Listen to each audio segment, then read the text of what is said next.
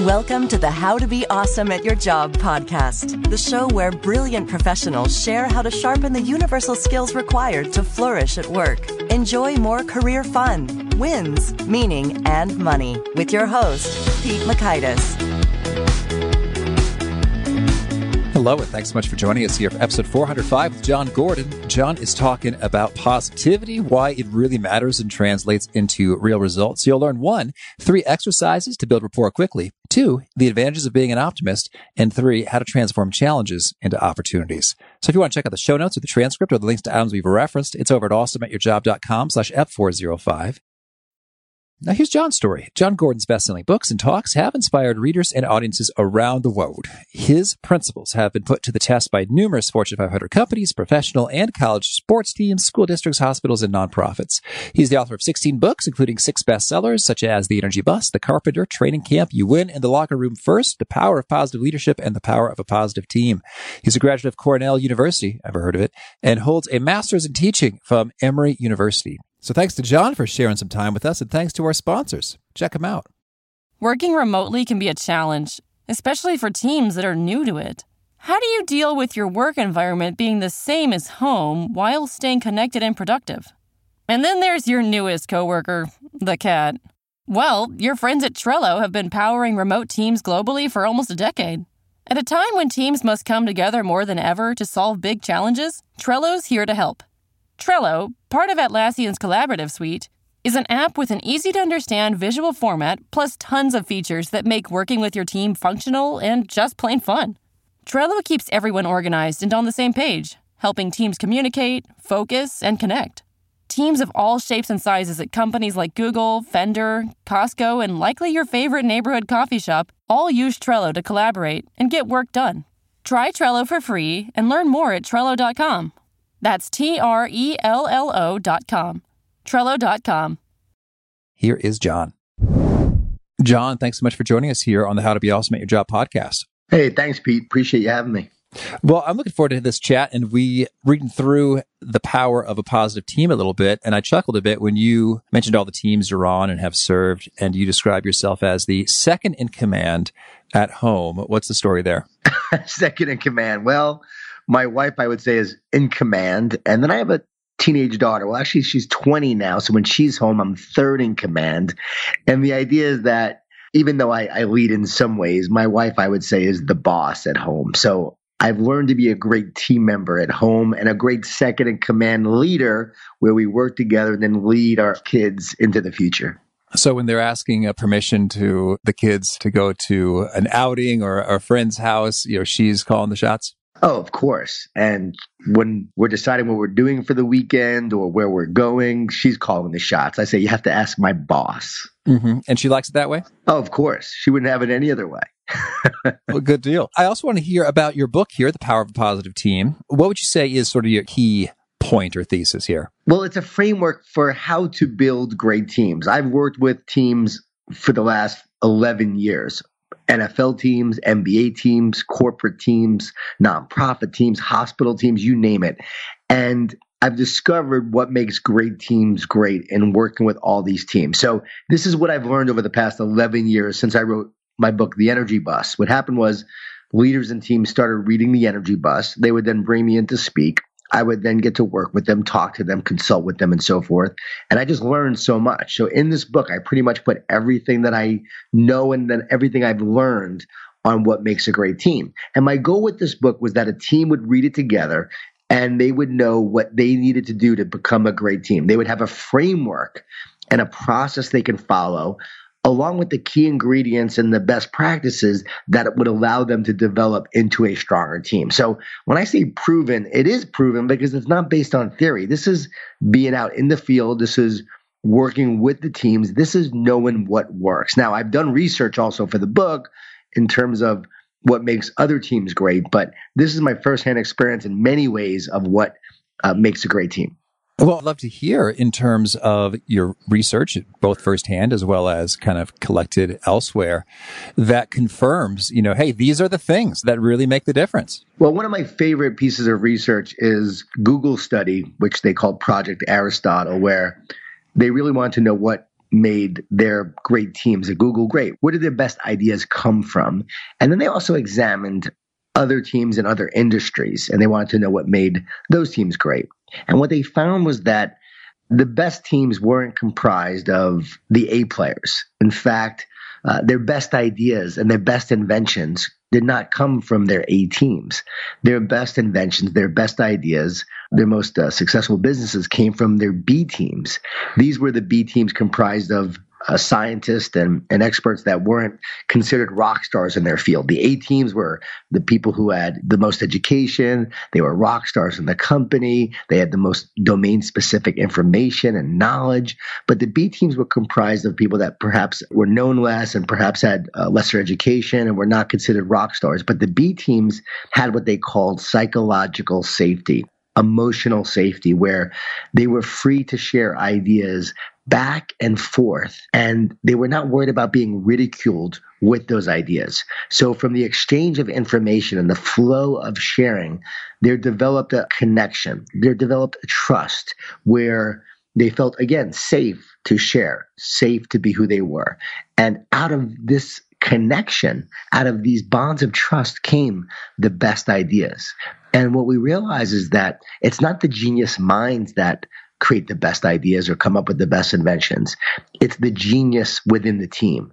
It's the idea that the collective genius of them coming together and becoming a connected group led to greater commitment, which then led to great ideas and genius inventions. And so it's a great lesson for all of us as we build a team. And what I often say, and I've been saying this even before I saw this research, so this research just confirmed what I believed and what I had seen firsthand, was that you'll never have a committed team. You'll never have a committed team without connection, that you need to be connected in order to be committed. And the more connected you become, the more committed you will be. And you can see a team that is connected. You can see how they then have commitment for each other. And when adversity comes and challenges come their way, instead of running away from each other, they run towards each other. Instead of fighting with each other, they fight for each other, and they become stronger together. And we are better together. And then together we accomplish amazing things. So it's that ability to come together as a team that allows you to be successful as a group. In practice, how does this connecting happen well? I mean, is it about team building exercises and trust falls, or what is it that makes that connection and that foundation in place for psychological safety to be present and flourish? Well, there are many ways. Sometimes it happens unintentionally, where people just come together, develop great relationships, and you wind up getting a great team out of that. But I believe that leaders need to be intentional in doing this. And so I've created a number of team building activities, exercises that teams do to help them become stronger together. For instance, I worked with a leadership group in a company, had them come together, and they shared this exercise. If you really knew me, you would know this about me. And each person went around and shared that idea. That's from my good friend, Mike Robbins. I need to give him credit for that. And so in doing that, it was amazing how the walls of ego just came crumbling down, and you saw this group of people really come together and bond as a result of that. My other exercise I love to do is called the Triple H exercise. Hero, hardship, highlight. Hero, hardship, highlight. Who is your hero? Tell me about a hardship that you faced that made you who you are today. Tell me about a highlight in your life. And as each person shares their hero, their hardship, their highlight, again, the authenticity and the vulnerability just paves the way for meaningful relationships and stronger connections. And I've done this with a number of teams, and it's powerful how that happens. There was one team in Australian rules football, and this is the Richmond Football Club, and they won a championship for the first time in 36 years. And there was a whole article written in a magazine about how this Triple H exercise was what developed this team, which is what caused them to come together and create an incredible bond. And they all really talked about the power of this Triple H exercise. So if you can see it with these burly and strong Australian rules football players, you can see it in NFL locker rooms like I do. You can see it in corporate meeting rooms and boardrooms, and you can see it with just a team coming together and having a team building session like this. A lot of Navy SEALs, I'm friends with a lot of them, and they do a lot of programs with companies and organizations, and they do exercises where they cause people to face some adversity together. They go into the ocean and they deal with some extreme hardship. And I always joke with these guys. I'm like, hey, you don't have to drown together to become a strong team. You can actually do exercises like this where you really become vulnerable and authentic, and that builds a connection. And then if you're a leader, this is something I recommend for leaders to do and teams to do, is you could just come together and you can look to connect with one person every day, someone who you lead or perhaps a team member on your team. If everyone intentionally connected with one person every day would have a meaningful conversation, maybe you go to lunch, maybe you have some established dialogue that you create in your culture, like something that you're going to work on together. Snapchat, for instance, which they're now known as Snap, has a thing called Council, where they create groups that come together within the company, and they have these ongoing meetings they call council, where they sit around in a circle and they talk about who they are. They talk about different questions that are presented. Each council is going to have different questions, different focuses, but it's all designed to have people from various parts of the company come together and create stronger teams and more of a informal kind of network, which is where we know that most of the great ideas come from. It's not the actual informal network. It's the informal network, the relationships that develop that lead to the bonds and the ideas being shared and ultimately the success of an organization. You know, what I like about the exercises you've mentioned there is you talk about vulnerability, but they strike me as your proposals being in the sweet spot. It's not so shallow as to, not be worth much. It's like, okay, whatever, you like barbecue. And it's not so intense as to freak people out. It's in a nice little zone that seems doable and approachable, but you might expect to have some real impact from. Yes, it's a little awkward at first. I will admit that. When you first are sharing your hero hardship highlight, just as if you would go to counseling with your wife or significant other. I mean, if you've ever been to counseling, my wife and I did before we got married. It's hard to share at first, but as you start to do it, even we saw Tony Soprano in The Sopranos, he went to counseling, and we saw this guy who's a mobster actually become vulnerable and share. But as you do that, it's amazing how you start to just let the guard down and you start to share and you start to open up and you start to change as a person. You become better. So at first it's awkward, but as it starts to go around the room, as you start to establish this as part of your culture and part of your team, and you explain, hey guys, this is going to be a little awkward at first, but I'm telling you, as we go through it, it's going to be really meaningful. As you do it, it becomes very powerful. So again, it's not meant to be corny. It's not meant to be touchy-feely. It's just you're really telling them, hey, we got to get to know each other. If we want to be a strong team, we have to know each other a little bit better. When you know someone's story, you're going to know them a whole lot better. The other exercise is a defining moment that made you who you are today. So what's your defining moment? And when you know someone's defining moment, you know their story, you're going to know them a lot better. And then once you know their story, you want to fight for them and not really maybe be angry at them when you see them acting a certain way. You may understand them a lot better when you know their story. I'd love it if you could just make it all the more real for us. If I'll put you on the spot here, Jon, let me know, hey, if I really knew you, what would I know about you? It's funny. When I'm giving my talks, I do a lot of keynotes, over 86 this year. Actually, no. That's a lot of travel. You had some frequent flyer points there. Yeah, 86 this year. When I'm doing, keynotes and things like that, I actually share. I'm not afraid to share who my hero is or a highlight or a hardship or if you really knew me. And I would say if you really knew me, you would know that my father, my biological father, left when I was a year old. And my mom was a single mom. I was a year, my brother was 4. And so that was a defining moment in my life because, again, when you have a father leave, that sort of imprints on you of a lot of who you are. But for years, we never had a great relationship. But my stepfather entered the picture when I was 5, and he was a New York City cop. And he raised me to be who I am now. And he loved me as his own. And I called him Dad, and he really had a huge impact on my life. And so it's a part of who I am. Like my dad was Italian. My mom was Jewish. I grew up in a Jewish Italian family, a lot of food, a lot of guilt. And it just helps. And great skin. Great food as well. And it helps form who you are, as a person. So I think, having my father leave and feeling that abandonment in my life a lot was a part of me. And I actually came to forgive him and even went to visit him with my daughter right before I started writing. Like I couldn't write until I actually went to clear that from the past and clear that and let it go and forgive him. And I did. And it was shortly after that I actually started writing. I let go of all the past, all the pain, all the burden. And from there, I became in many ways a different person. So that was a big part of my past. But if you really knew me, you would know that about me. And you would know that, my stepfather, I hate that term stepfather because he was my dad who raised me and raised me as his own. His love really was transformative and had a huge impact on my life. Did we have a highlight in there as well? Well, I have many highlights, but it would be, I would say, everyone always says this, but getting married to my wife, no doubt. I wouldn't be who I am if it wasn't for her. My 2 kids, for sure, are big highlights. And I would have to say, I joke, but this is true.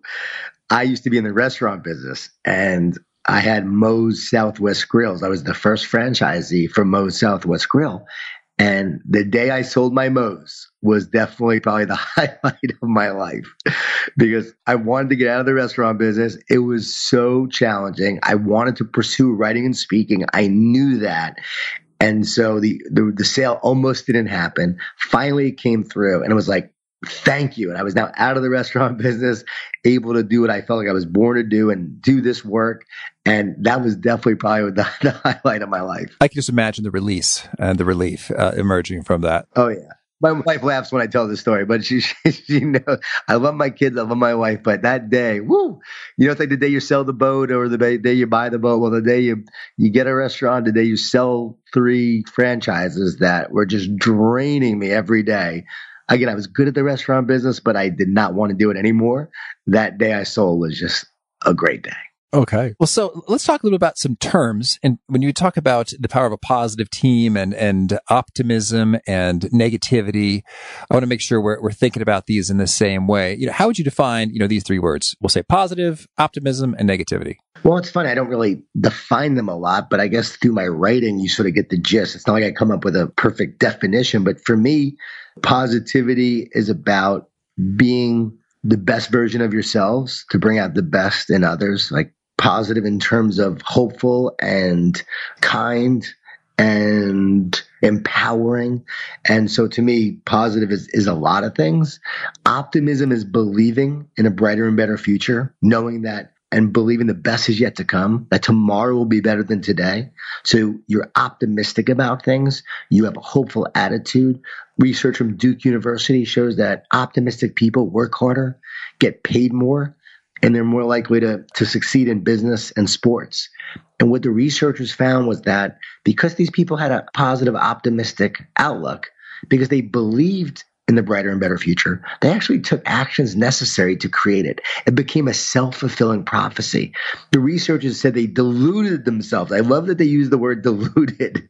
It was because they deluded themselves, thinking and believing in a brighter and better future. And sometimes that's what it takes, like deluding yourself about what's possible. And to me, pessimism is where you don't believe the best is yet to come. Pessimism is where you believe that and you are fearful about the future. You worry about the future. So pessimism believes that, your best days are behind you, not ahead of you. And I would say negative is where you bring a negative energy. You bring a fear. You bring doubt. You bring uncertainty, which again, uncertainty is not always a bad thing, but it's okay at times to be negative about things that help you examine them, improve them, look for where pitfalls could happen, could bring you down. So there's the benefit of negativity. But when I think about negativity, I think of the bad kind of negativity that sucks the energy out of a team, that condemns people, that doesn't speak life into them, that actually speaks, hate, ill will, that attacks, and that also focuses on perhaps sometimes self instead of others. Now that would be more narcissism, but sometimes that can come across as negativity when you put yourself on a pedestal and you bring people down. So again, so many ways to define. I choose to define it through the body of work, through the stories and the collection of a framework and experience that ultimately creates the definition of positive and negative, if that makes sense. Oh, sure thing. Well, I just wanted to kind of get that squared away so that we could sort of dig into a little bit of this negativity, because indeed you mentioned that in certain contexts that can really be helpful to examine something, to improve upon something. And so how do you play that game optimally as a positive team in which you're not ignoring problems Like there's no weeds, but you're also not sort of, I guess, dwelling on them and being consumed with worry, and your energy is drained and dissipated, and you think that the worst are just around the bend. So how do you play that game in terms of dealing with the constructive stuff well? Yeah, you always confront the reality of the situation. Like, this is what we are dealing with. Yes, we just lost. Yes, we had this mistake. Yes, we did a poor production run, and you know what? We've just lost this amount of money. Okay, let's deal with the reality. How do we solve it? How do we fix it? Where are we going now? What is our vision for the future? So you address the reality of the situation, and there is a negative associated with that perhaps, but then you are hopeful and optimistic about what you are looking for and looking towards in order to create that future.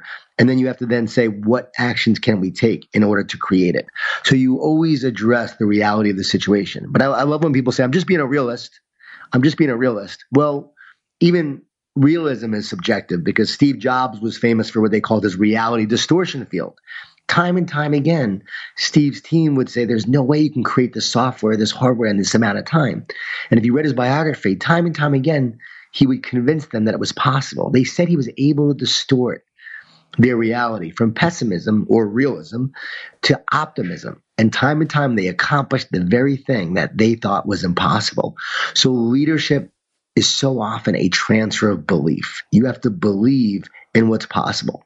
Again, you confront the reality of the situation. So I'm a big fan of the no complaining rule, which I wrote a book on. I didn't invent it. A good friend of mine who's a CEO invented it. And I wrote this book on the rule, which is so simple. You're not allowed to complain unless you come with a solution. And so every complaint represents an opportunity to turn something negative into a positive. So we're not saying get rid of all complaining. What we're saying is, let's use those complaints and let's create justified complaints out of them that lead to solutions. So a complaint represents something that we have to fix. It's a problem that we have to solve. It leads to a new innovation, a better way of doing something, a better process, progress forward. Think about all our inventions. Every invention came about as the result of a complaint that said, there has to be a better way. So that's turning a negative and turning it into a positive in a very practical way. Do you have some other practices for transforming the negativity when it pops up? Well, when you have a challenge, you can look at that challenge and say, okay, what opportunity does this challenge present? Because every challenge really is an opportunity to learn, to grow, and to improve. And so you're always looking for those challenges. For instance, when I speak to hospitality organizations or companies, I'll talk to them about, okay, this guest has a problem, but it's a huge opportunity to now wow them. It's a huge opportunity to be a hero and come to their rescue. And you can turn around a very negative situation into something very positive. You can do this with customer service as well. So it's turning that challenge into an opportunity. So it's all about our perspective, and how we see the world determines the world that we see. And it's addressing the negative, but then transforming it and turning it into a positive. Same thing with relationships. You have to have difficult conversations that might be perceived as negative, but you have those difficult conversations in order to grow. As I wrote about in The Power of a Positive Team, every team has to have the conversations that say, okay, what's wrong here? What can we do better? Let's tell the truth about where we are and where we're not measuring up. Those difficult conversations will lead to growth. In a practical way, I remember my wife coming up to me. She was the boss, right? She said, you need to do some things to be a better father. I was like, okay, make me better. I literally said, make me better. Now, in the past, I admit I would have been defensive, but in that moment, I said, okay, make me better. And she started to share some ideas of what I could do. I didn't agree with everything, but I took 2 or 3 ideas. I started to implement them, and I got better as a result. So how much better would we be as a team if we just said to each other, make me better, I'm open, in the spirit of good intent, let's talk about it in a positive way. Well, that is a great line there. That's handy. And so any other pro tips for navigating the difficult conversation waters well? I think a lot of folks are so terrified of them, they just never go there. Right. And because we never go there, we never move beyond the surface. We stay stuck. We stay stuck in a like. And so then we never move to love. We never move to deeper commitment, deeper intimacy. And that's what I share in the book. So one of the things you have to do for difficult conversations is to actually say, we're going to have difficult conversations. We're going to make this a part of a culture. And then what you do is say, which every culture says, is this is how we do things here. This is part of who we are and how we do things. And this is the way we're going to have engagement. These are our rules of engagement that we're going to create when we have difficult conversations. You're not allowed to get all up in arms. You're not allowed to get defensive. You have to be open, but you have to come with a positive intent. It can't be to berate someone or to ridicule someone. The Seattle Seahawks have Tell the Truth Mondays. So every Monday they get together as a team on Monday because the games are on Sunday, and they talk about who messed up and how they messed up, and they watch film and they tell the truth. And no one's defensive because everyone knows it's designed to make everyone better. So you receive the feedback. Hopefully you grow from it. You learn from it. And everyone gets better because of it. But it's established as part of their culture. So you have to do this at the cultural level. You can't just say, hey, everyone, we're going to just start having these difficult conversations. No, you have to explain how you're going to have them, why you're going to have them, what the rules of engagement are. And then as you do, those conversations will really help the team grow. We'll do it as a family. We'll sit around and say, okay, we got to have a difficult conversation. And we'll meet as a family and we'll have a difficult conversation. And our openness has led to a much stronger family and team. Would you say that here's how we're going to do it? What are some of those pointers in terms of doing the how very effectively? Well, I can't tell you how, in essence, because every organization is going to be different. Every team is going to be different. You have to decide the how and how you want to do it. We get together every Monday or we get together every Friday. We sit around a table. This is how we do it. We make sure in our rules of engagement that these are our positive rules. You do it with positive intent. It's meant to help your team get better. You don't call someone out in this way. If you haven't taken the time to establish a relationship with that person, perhaps you shouldn't be the one that attacks them or criticizes them. Earn the relationship first. On the negative side, you may say you're not allowed to ridicule someone. You're never allowed to make fun of someone. With Ford, for instance, Alan Mulally, when he turned around Ford, he created a working together management system that helped them become a stronger team. And one of his rules were you're never allowed to laugh at someone at their expense. And that only breaks down trust. So even those little jokes that we tell where we make fun of someone or friends do that with each other, that's not okay in that environment, in that setting. He created a rule that said that's not okay.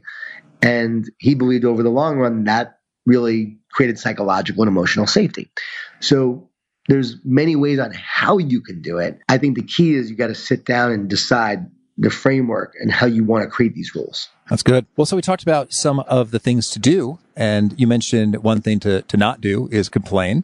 So what are some other key things you recommend that we stop doing right away in terms of this is a real positivity killer and a real negativity increaser? So laughing at other people's expenses, that sounds like a nice one for the list. And what else would you put in there? We should stop focusing on people's weaknesses and focus on their strengths. Research shows the more we focus on what people are doing right, the more they'll do things right. We should stop ignoring negativity. Too often we ignore it and it persists and exists. And then it winds up sabotaging the team and the organization. Like you said, we don't have the difficult conversations. Leaders do not confront the negativity and it winds up sabotaging the team.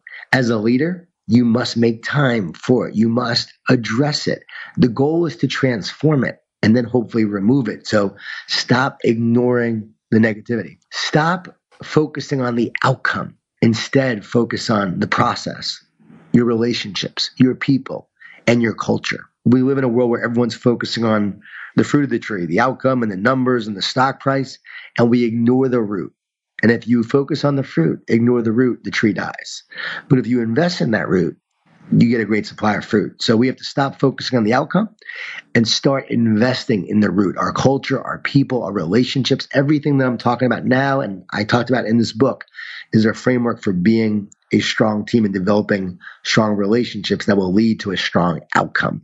So I think those are some key stop doings. Maybe I don't know when you're going to share this, but we're about to start a new year.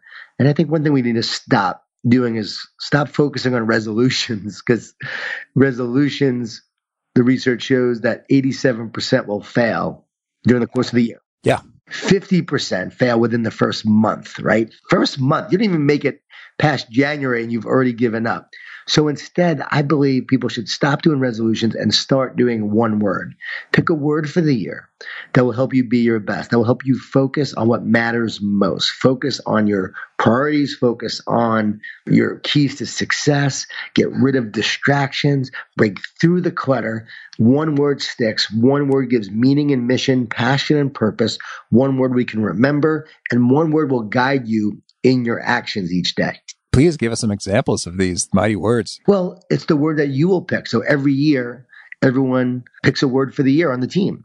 Everyone in the family picks a word for the year. I just posted on Twitter about one word. I've been doing it for a number of years now. It is spreading like wildfire. How many people and organizations are doing this? In the past, Hendrick Auto had a one-word car.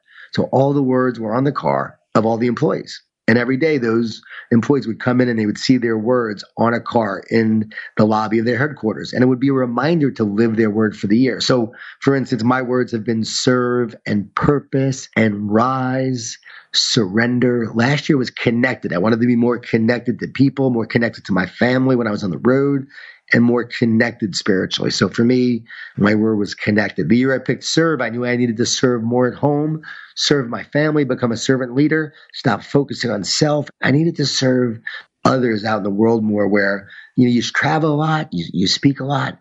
You start to just try to survive and get through each day. And I said, you know what? No, I gotta model this through the adversity, through the stress, through the busyness, and serve. So that was a big year that I picked the word serve. And if you watch Clemson football when they won the national championship a couple years ago, Dabo Sweeney on national TV in front of millions of people said, my word all year has been love. I knew that our love for each other would make the difference. And that's what I told the team. So it's really cool to see people pick their words. Kurt Warner, the famous Hall of Fame quarterback, just tweeted my tweet, and he said his word is committed this year. He wrote and typed in all of why he chose that word. He was going to be committed to his profession, committed to his family, committed to growing in his new role. I mean, just a really cool explanation of why he picked committed. Awesome. Well, Jon, tell me anything else you want to make sure to mention before we shift gears and hear about some of your favorite things. I think we covered a lot, and I really appreciate you allowing me to share. It's fun to share these ideas, and then it's even more fun to watch people put it into practice. In my book, I shared a lot of personal experience of what I learned and what I did with teams. And I've had a few people say, oh, he was just talking about he worked with this team, that team, this team. Well, I had to be able to share what we did and what I learned and then give an example. So I was only sharing all of these examples to be able to help others learn from them so they can implement them themselves. All right. Well, now could you share with us a favorite quote, something you find inspiring? A favorite quote. Abraham Lincoln, I am not bound to win, I am bound to be true. I am not bound to succeed, but I am bound to live up to the light that I have. Thank you. And how about a favorite study or experiment or bit of research? Being positive doesn't just make you better, it makes everyone around you better. And so the research shows that positive leaders, positive teams really do outperform negative teams. So I love that. And how about a favorite book? So many. I mean, it's almost hard to just say one book, but I loved A Million Miles in 1,000 Years by Donald Miller. That was one of my favorite books. And The Last Arrow by Erwin McManus is a great book as well. All right. And how about a favorite tool, something you use that helps you be awesome at your job? I like Zoom. Zoom has been great to use in terms of being able to connect with others and do podcasts. So I like Zoom. I like Evernote. I use Evernote to keep a lot of my notes for my talks.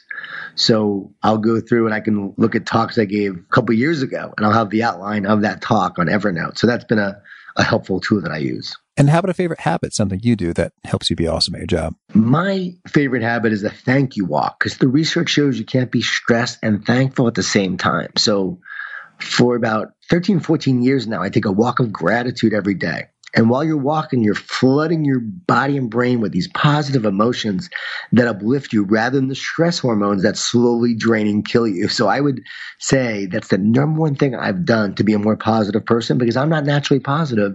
People think I am, but I'm not. And so this is a practice that has made such a huge impact on my life, of a daily thank you walk. Creates a fertile mind that is ready for success. When you're walking and you're thanking, how does that work in practice? Are you just thanking for anything and everything you see, or how do you work through that? Different times different ways each day. So I'll be walking and I'm just, I'm thankful for my life. I'm thankful that I'm healthy enough to walk. I'm thankful for my family. I'm thankful for my kids, even though they're driving me nuts right now.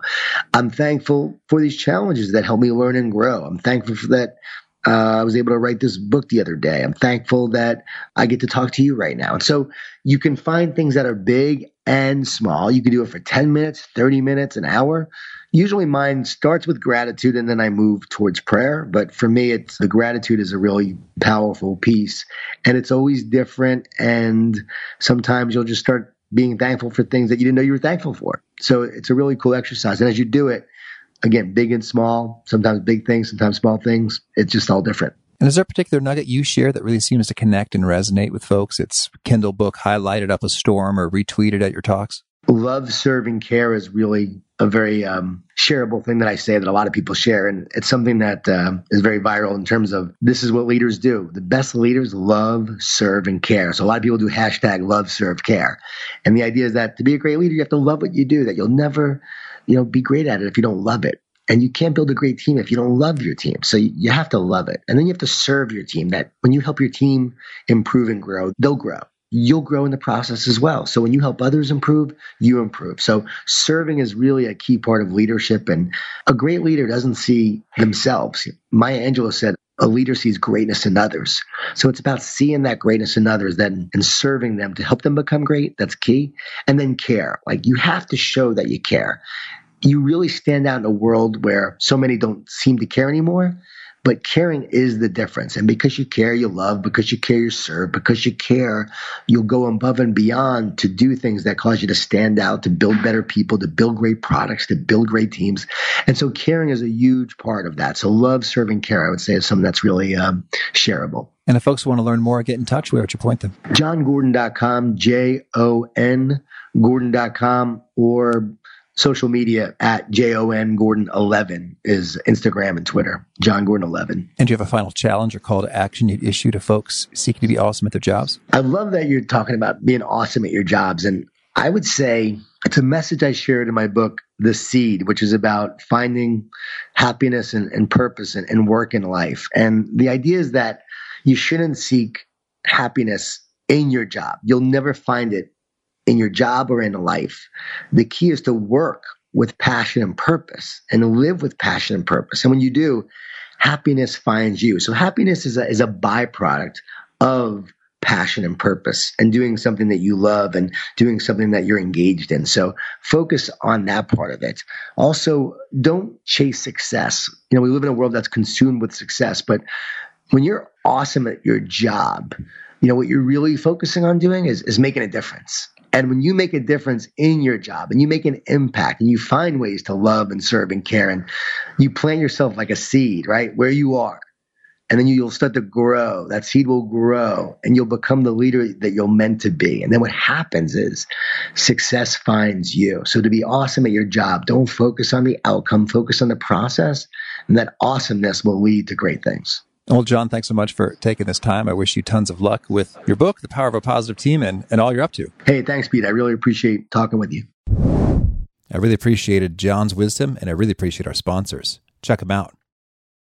I love how Jon brought up a theme yet again, the psychological safety. It's huge. And how he put a pretty nice connection for me associated with connection itself and relationships and disclosing and getting to know each other. And those matters help reinforce and bring about a condition where psychological safety can exist and flourish. And that's a way the team building type stuff doesn't become just kind of a fun, nifty, nice to have, but rather a critical enabler of really good team functioning and unlocking the genius of that group. So I thought that was handy. And boy, the psychological safety theme comes up again and again and again. I am really taking it to heart, and I hope you are too. Again, if you want to check out the show notes, the transcripts, the links to items we've referenced, it's over at awesomeatyourjob.com/EP405. And if you haven't already, I hope you'll push subscribe. If you do, you'll catch our next guest. It's Brenda Bailey Hughes back for a second occasion. And this time we're talking about listening, how it's done well. Hope you catch you there. Peace. Thanks for listening. To get the most out of the show, we recommend 2 key things. First, check out the extra resources at awesomeatyourjob.com. You can find this episode's transcript and links, as well as the perfect episode for your situation. You can search the full-text transcripts of hundreds of episodes or explore episodes tagged by topic and competency covered. Second, subscribe to the podcast and get future episodes automatically. You can subscribe by telling Siri and several other smartphones and speakers, subscribe to the How to Be Awesome at Your Job podcast, or by tapping subscribe in your podcast player of choice. If you'd like some extra help figuring out podcasts and how subscriptions work, visit awesomeatyourjob.com/subscribe for guidance. Hope to catch you on the next episode of How to Be Awesome at Your Job.